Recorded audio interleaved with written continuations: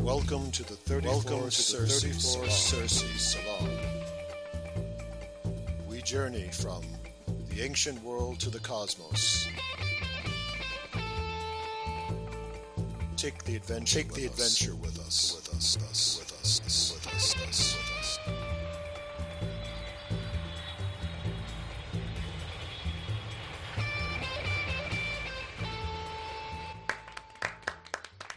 And welcome everyone to the 34th Circe Salon. This is the Parallax Channel, and I am Sean Marlon Newcombe. And we will be doing Classical Studies 101 today. We're doing the Aeneid. We are studying and talking about the Aeneid. I love it. This is fantastic Roman history and great Roman writing. And thank you for joining us. If you would, before we get started, be so kind as to leave a nice rating or a nice comment on whatever platform you are using to listen to us. We'd really appreciate it. And now to get things going, let me introduce to you the one, the only, Dr. Gary Stickel. Welcome, Gary. Hi. All right, excellent. So we are reviewing the book 2 today of the Aeneid. So let me just give a little reminder backdrop for the listener.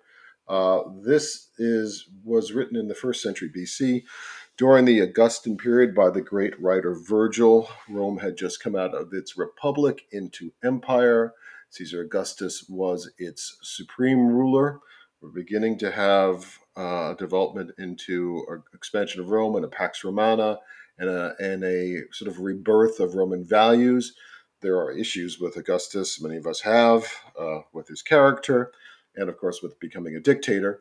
But that's sort of the backdrop of that culture at that time. It is a powerful Roman culture. It is still a very strong and vibrant Roman culture.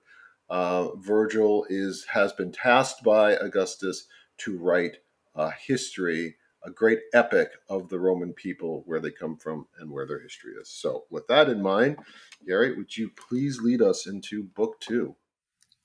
Yeah, and Virgil was the greatest of the Roman poets and the most influential. Every Roman had to read the Aeneid. And so what, as I said last time, Augustus commissioned Virgil to write the Aeneid to be the national epic of Rome, just like the Greeks had the Iliad as the national epic of Greece. So he wanted the equivalent. And so Virgil wrote it and based the whole thing on Homer, which I think is very interesting. Like Homer used the sacred symbolic number system that I discovered. We have a so podcast Virgil, on that because he for the divides his epic into 12 books, 12 being the most sacred number used by Homer. You can listen to a podcast on Gary's secret number system. I'll probably put it up again so people can familiarize themselves with it again.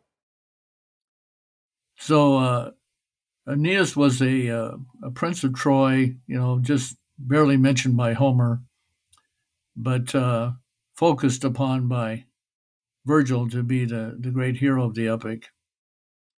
And Aeneas,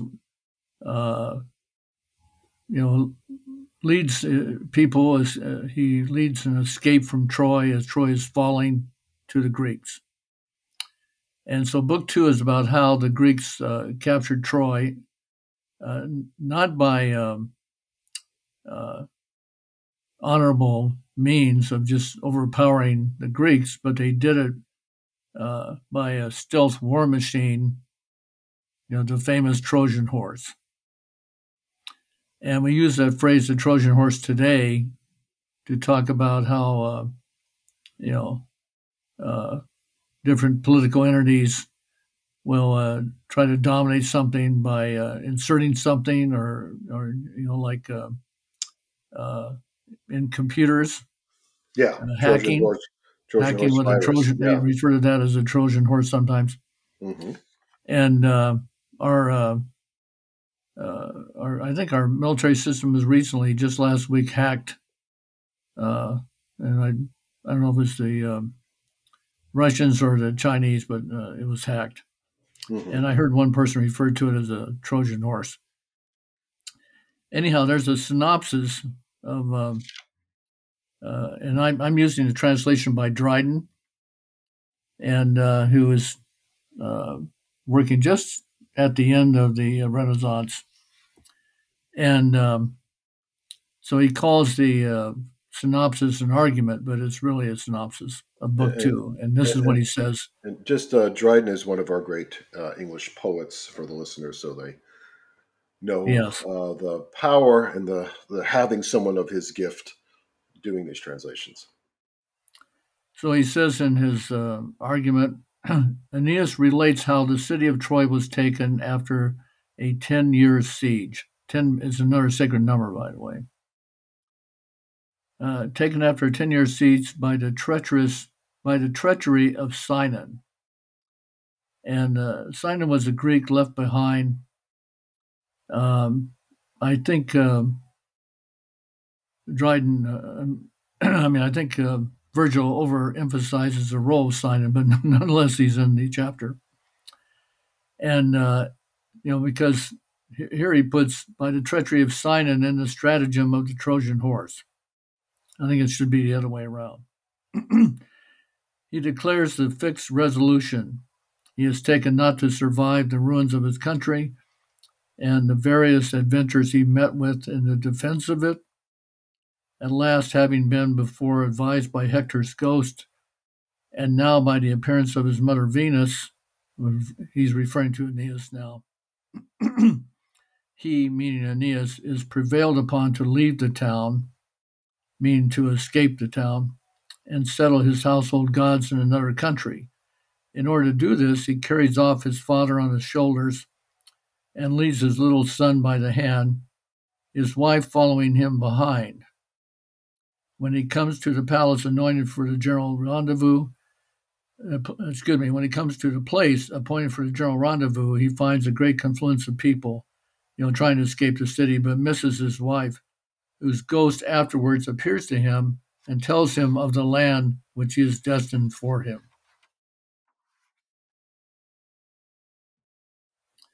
So that's the synopsis. That's the opening of that, or the overview of that, I should say. It's interesting. This chapter has a lot of stuff, I think, in terms of its subtext too, and what's going on underneath, and the connection to the era that Virgil writes in. What has happened, where Rome is, and how Rome got there, right? Because we'll get into that when we start talking about, when you sort of give us some images and descriptions of the destruction of Troy. We can talk a little bit about sort of maybe what influenced that, and also what Virgil is also trying to convey to us about human life and humanity. So, do you want to jump into the? Yeah, this is the opening, just like Homer has what's called proems or openings for the Iliad and the Odyssey. This is Virgil's proem for the Aeneid. All were attentive to the godlike man when his lofty couch he thus began. When from his lofty couch he thus began, great queen, meaning Queen Dido of Carthage, what you command me to relate renews the sad remembrance of our fate. An empire from its old foundations rent, and every woe the Trojans underwent. A people's city made a desert place. All that I saw, a part of which I was, not even the hardest of all our foes could hear, nor stern Ulysses, which is a Roman name for Odysseus, nor stern Ulysses tell without a tear. And now the latter watch of wasting night and setting stars to kindly rest invite. But since you take such interest in our woe and Troy's disastrous end desire to know, I will restrain my tears and briefly tell what in our last and fatal night befell. So he's relating. Queen Dido of Carthage asked him to relate what went on in Troy, and that's what he's doing here. So this is like we were talking about this, I think, outside of the podcast, that it's like Alcinous or Alcinous in the Odyssey, that he's being asked to relate this tale. It's where, as you said in the beginning, Virgil using that template. So he's got, this Yeah, is now Aeneas relating his tale, like Odysseus or Ulysses did. exactly. And then he goes on, by destiny compelled and in despair, the Greeks grew weary of the tedious war. And by Minerva, and Minerva was the Roman equivalent of Athena, and by Minerva's aid a fabric reared, which like a steed of monstrous height appeared, and he's referring to the Trojan horse. The sides were planked with pine, they feigned it made for their return, and this the vow they paid.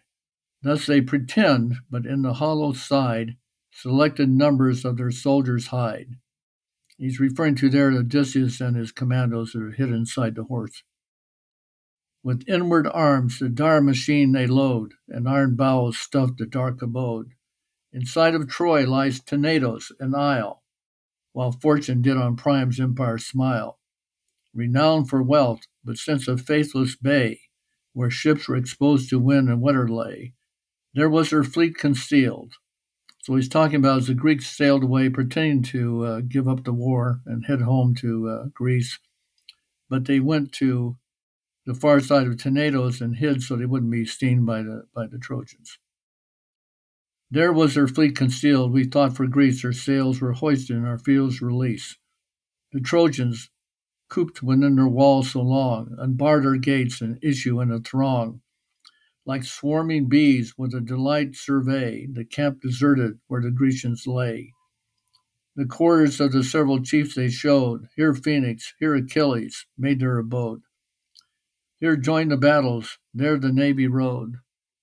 Part on pile of their wondering eyes employ, the pile by Pallas, and Pallas is Athena, or Minerva, raised to ruin Troy. Diomedes first, 'tis doubtful where hired, or so the Trojan destiny required, moved that the ramparts might be broken down to lodge the monster's fabric in the town.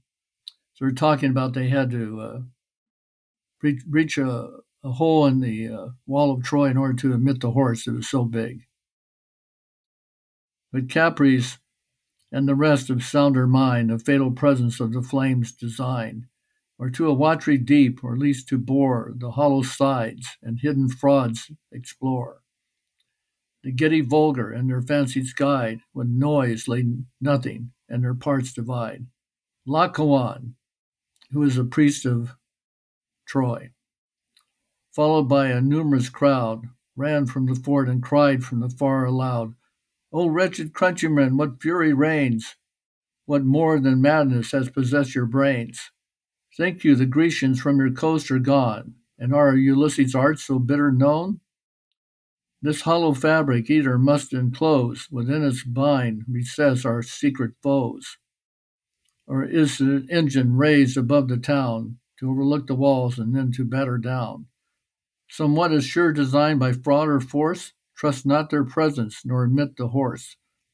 So this is another version of beware of the Greeks bearing gifts. Thus having said, against the steed he threw his forceful spear, which hissing as it flew, pierced through the yielding planks of jointed wood, and trembling in the hollow belly stood. The sides transpired, returned a rattling sound, and groans of Greeks enclosed come issuing through the wound. And had not heaven the fall of Troy designed, or had not men been fated to be blind, enough was said and done inspire a bitter mind. Then our lances pierced the treacherous wood. And Ilion, meaning Ilios or Troy, and Priam's empire stood. Meantime, with shouts, the Trojan shepherds bring a captive Greek in bands before the king, taken to take, who made himself their prey, to impose on their belief and Troy betray. So he's talking about Sinon there. So that's the proem, or opening of the poem. And so that's getting us into the whether, they're deciding whether to let the horse in or not. It's the imagery he uses in this is just really fascinating. And again, it's one of those where we don't hear about the Trojan horse. We don't get the Trojan horse in what we had in the Iliad, right? So we get No. it here. So this is what makes all of these stories, and we'll be doing a lot of the different um, extant writings that are out there. But it really gives us like we get these different viewpoints, these different perspectives. We see different parts of these tales, much like modern day Hollywood does with different stories. Just frankly, a lot better with this writing. Um, so okay, so we've got that period. So why don't maybe say a little bit, Gary, about as I always mispronounce this Laocoon Well, before and that, Sinon too. Yeah. he goes on for a long time explaining about Sinon. Hmm. And what Sinon does is he tells uh, the Greeks what the horse is about, and uh, and he says that the horse is a gift. It's supposed to represent Athena, and it's a gift to the Athena, to ensure their safe passage home, and also, it's essentially it's a gift of winning the war to the Trojans. And of course, he's lying. Hmm. And now Virgil said that for twice 5 days, meaning 10, sacred number, uh, he he was telling him about this, which isn't true. I mean, he just told him immediately. But anyhow, Virgil had to make it 10 days. So Sinon is like basically not a double agent really, but he's a Trojan horse of his own. I mean, they've set him in there to set everybody up to make it seem more believable why the horse would be there. Right? Yeah, It's subterfuge. It's yeah, interesting. I always think back on both the Greeks and the Romans and how even to this day, our the tricks of the trade, the spycraft, all that kind of stuff, really, you can find its origin in this era. yeah. You can just go back to the Romans and Greeks with the basic techniques that great powers still use, and this is one. This is one. The subterfuge, the pretending, and then of course the Trojan horse, which is a very big stratagem still used to this day. And then Virgil mentions the Palladium, and like there's a theater in Hollywood called the Palladium. I think there's one in London too, London Palladium. Yeah, there's a few different ones. Yeah, sure. But the origin of it wasn't a theater; it was a statue of Athena. The Greeks call it a Palladion, and the uh, the significance of it is supposedly uh, when Athena put it in Troy, the city would never fall unless her statue was taken out of Troy. And so Odysseus and Diomedes steal into Troy and they steal the palladium out of it, and that allowed the city to fall. Let's do something quickly, and I should do this at the top each time. Hopefully, I remember the next time we do this. Is just to give a little legend overview for the listener about Greek and Roman gods. So, Athena is Minerva and Pallas in our Aeneid universe, in the Roman world. Juno, who is a major part of this, she's really on the attack after Aeneas, is Hera in the Greek pantheon. Venus, his mother, is Aphrodite in the Greek pantheon. Jove is Zeus. Saturn doesn't, Kronos. Neptune does come up. It's Poseidon. Mars, Ares. Vulcan is Hephaestus. And then that's probably your principal ones. Really, Venus, Juno, Minerva, who are Aphrodite, Hera, and Athena. Okay, so those are your main ones. So anyway, sorry, Gary, So then please the continue. after Laocoon warns them not to bring it in to the city, that is some sort of a terrible thing, right? Mm-hmm. Um, and so right after that, um, and Laocoon was Neptune's priest, or Poseidon, the god of the sea. But then Zeus sends 2 sea serpents, and they come out of the water, and they entangle themselves, around 2 of Lachemon's sons. And then Lachemann goes to try to free his sons, and he gets caught up in their entanglement, and they're squeezing him to death, and then the sea serpents drag him out to sea and kill them. And so, Sinon says that, this is punishment for desecrating the Trojan horse. Punishment from Athena is not true. It's well, people are always looking for signs, and I think it's funny that you said Sinon says, kind of like Simon says. But yeah, so we've got this something that's interpreted as an omen, like so, and that's a pretty intense omen, however you want to look at it, or not. Pretty dramatic. Sure. And so after that, he says, all vote, meaning the Trojans vote to admit the steed, meaning the Trojan horse. That vows he be paid, and incense offered to the offending maid, meaning Athena. A spacious breach is made in the wall, basically. The town lies bare. Some hoisting levers, some the wheels prepare and fasten to the horse's feet. The rest with cables haul along the unwieldy beast. So they haul the giant horse into the city. And it says, big with destruction, boys with chaplets crowned, and choirs of virgins sing and dance around. And they say, O sacred city built by hands divine, O valiant heroes of the Trojan line. But the daughter of the king and queen of Troy, Cassandra, she cries out, and she tries to tell them not to bring it into the city, because she knows, because she has the gift of prophecy, what it's going to result in. And she's a very tragic character, Cassandra. How she got that gift, and it's just horrible. Do you want to say anything about Cassandra? How that came about? Yeah, she was worshiping in Apollo's temple in Troy, mm-hmm. and he came into the temple and basically tried to rape her. Apollo, yeah.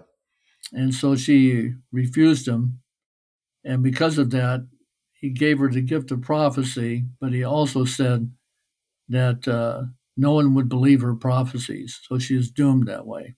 What is sinister when you really just think about that myth? He attempts to rape her, and she, obviously resists, and so he gives her a curse that she would never be believed. I mean, it's a really very, very sinister story. And it shows you how Greek gods are not like the Christian God. I mean, they can be really bad behaving. Right. Yeah. And because Virgil says, then placed a dire portent within the tower, Cassandra cried and cursed the unhappy hour. Foretold our fate, but by the gods' decree, all the Trojans heard, but none believed the prophecy. And then he talks, he goes to what happened, He gets into the destruction. Do you want to say that? Because I have some thoughts on what he is using as a template, both for the destruction and also what I think he's conveying. He says a couple of really great lines about just human life, human existence in this section. That is really, incredible. So anyhow, it says, all heard but none believed. So he talks about how they dragged the horse into the city and then they partied, And our men secured no guards nor sentry held. They didn't put sentries there or guards or anything. But easy sleep their weary limbs compelled. So in other words, they got so drunk they fell asleep and everything. The Grecians had embarked their naval powers from Tenedos. In other words, while this is happening, the Greeks are sailing their ships to shore, safe under the covert of the silent night, and guided by the imperial galley's light. When Sinon, favored by the partial guards, unlocked the horse, and so he's having him unlock the horse, which he didn't do in Homer. Um, and then who joyful from their long confinement rose, meaning inside the horse, to Sander bold and Stentalus their guide, and dire Ulysses down the cable slide. In other words, they're sliding down the horse, from the horse on ropes. Right. And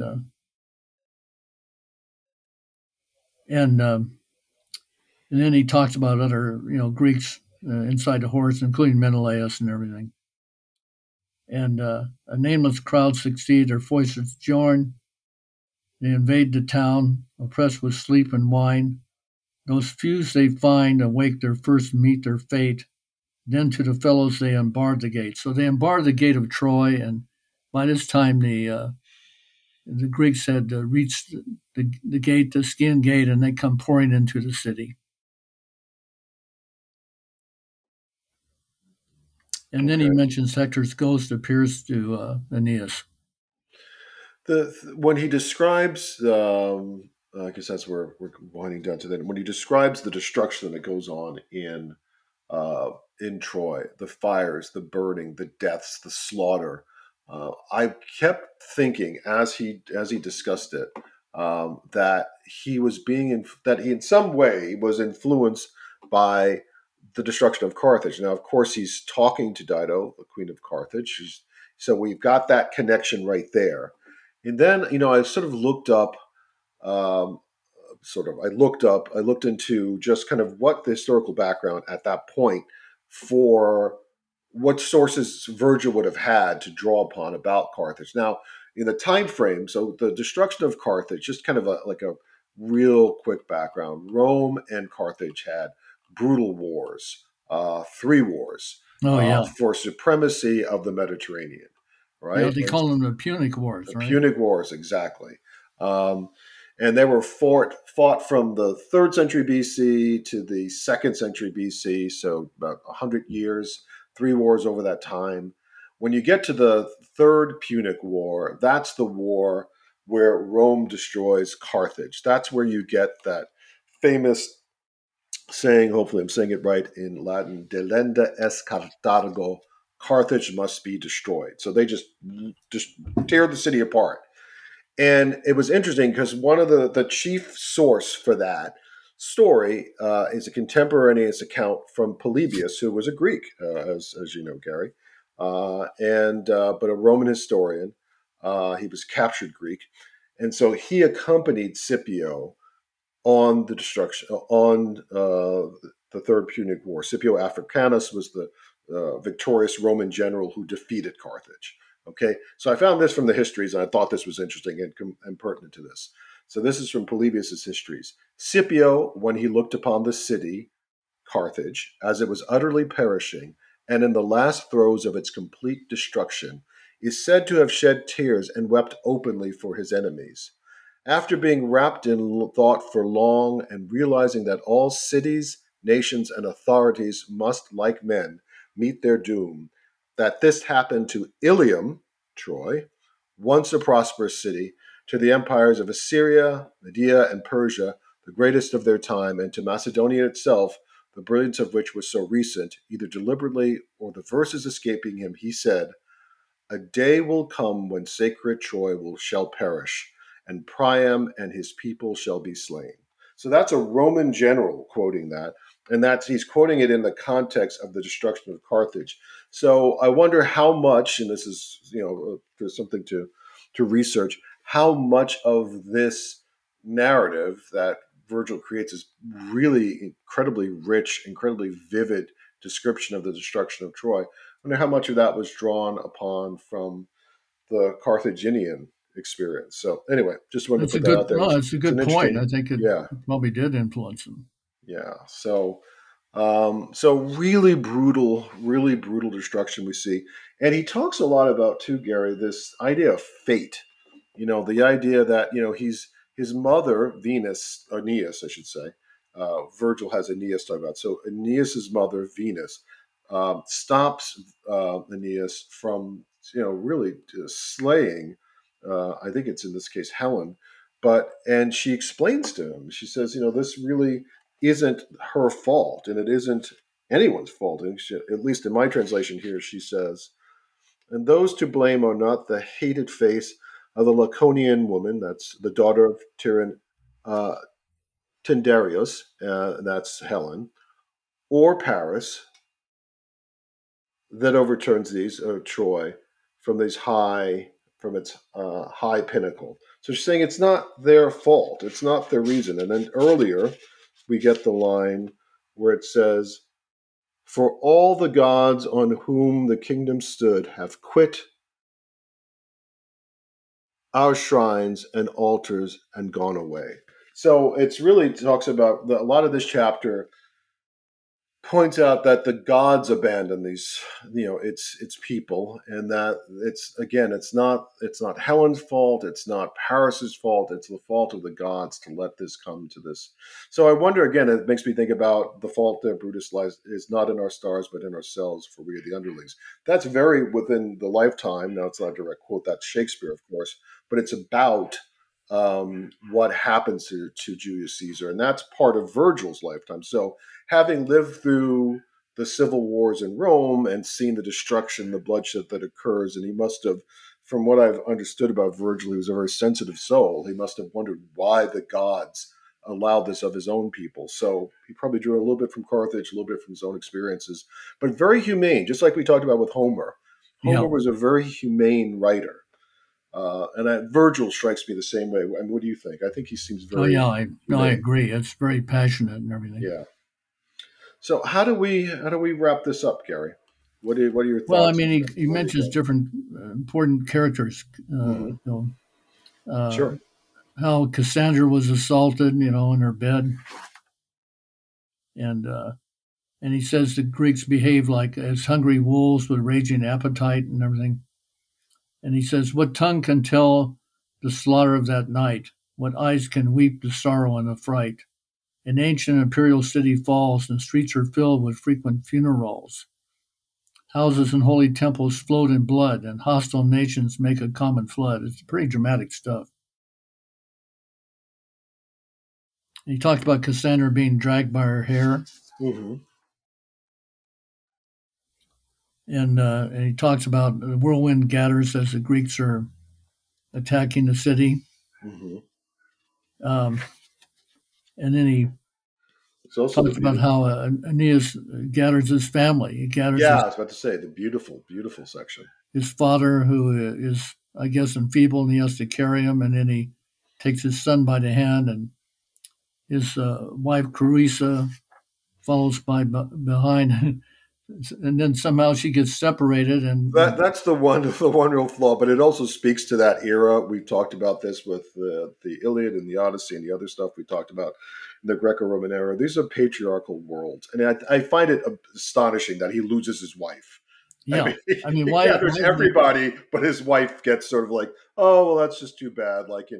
Yeah, and why isn't he holding his wife by the hand, and the wife can hold the child by the hand? It's amazing. I know. It says to you what kind of value women had in these cultures. Yeah. Anyway, but other than that, like you said, it mentions Queen Hecuba and King Priam, and and how Priam is killed. Thus Priam fell and shared one common fate with Troy and ashes in his ruined estate. Yeah, it's a hard. Really and then he sees Helen. He says, "The graceless Helen on the porch I spied on Vesta's temple where she lurked alone," and so on. That's amazing. It's an amazing work. I mean, as I told you, there's something about Virgil's style that resonates more with me. Obviously, I love the Romans, but it's really a powerful section. I understand why this is your favorite chapter. would you anything you want to leave the listener with in conclusion? Yeah, and this is how he ends it. Hmm. Um, his wife Carissa, she appears to him as a ghost already, and then she tells him uh, what's going to happen to him. She said, "Then after many painful years are past, meaning with him, on Latium's happy shore you shall be cast, where the tender Tiber from his bed beholds, and flowery meadows and feeding folds. There in your toils, and there your fates provide a quiet kingdom and a royal bride. Their fortune shall the Trojan line restore, and you for lost Cruisa weep no more." So she's saying he's going to find the place where Rome will be founded. It's also, not to be flippant, but pretty convenient for Aeneas. Yeah, the wife just died. She's a ghost now, and she tells you it's okay. You'll find a pretty bride. You'll be Yeah, all right. So, but still, beautiful chapter, beautiful writing. yeah. Um, well, thank you. Even if we can question the Yeah, the gender politics of the era. the morality there. Well, let's give a round of applause to Dr. Gary Stickel.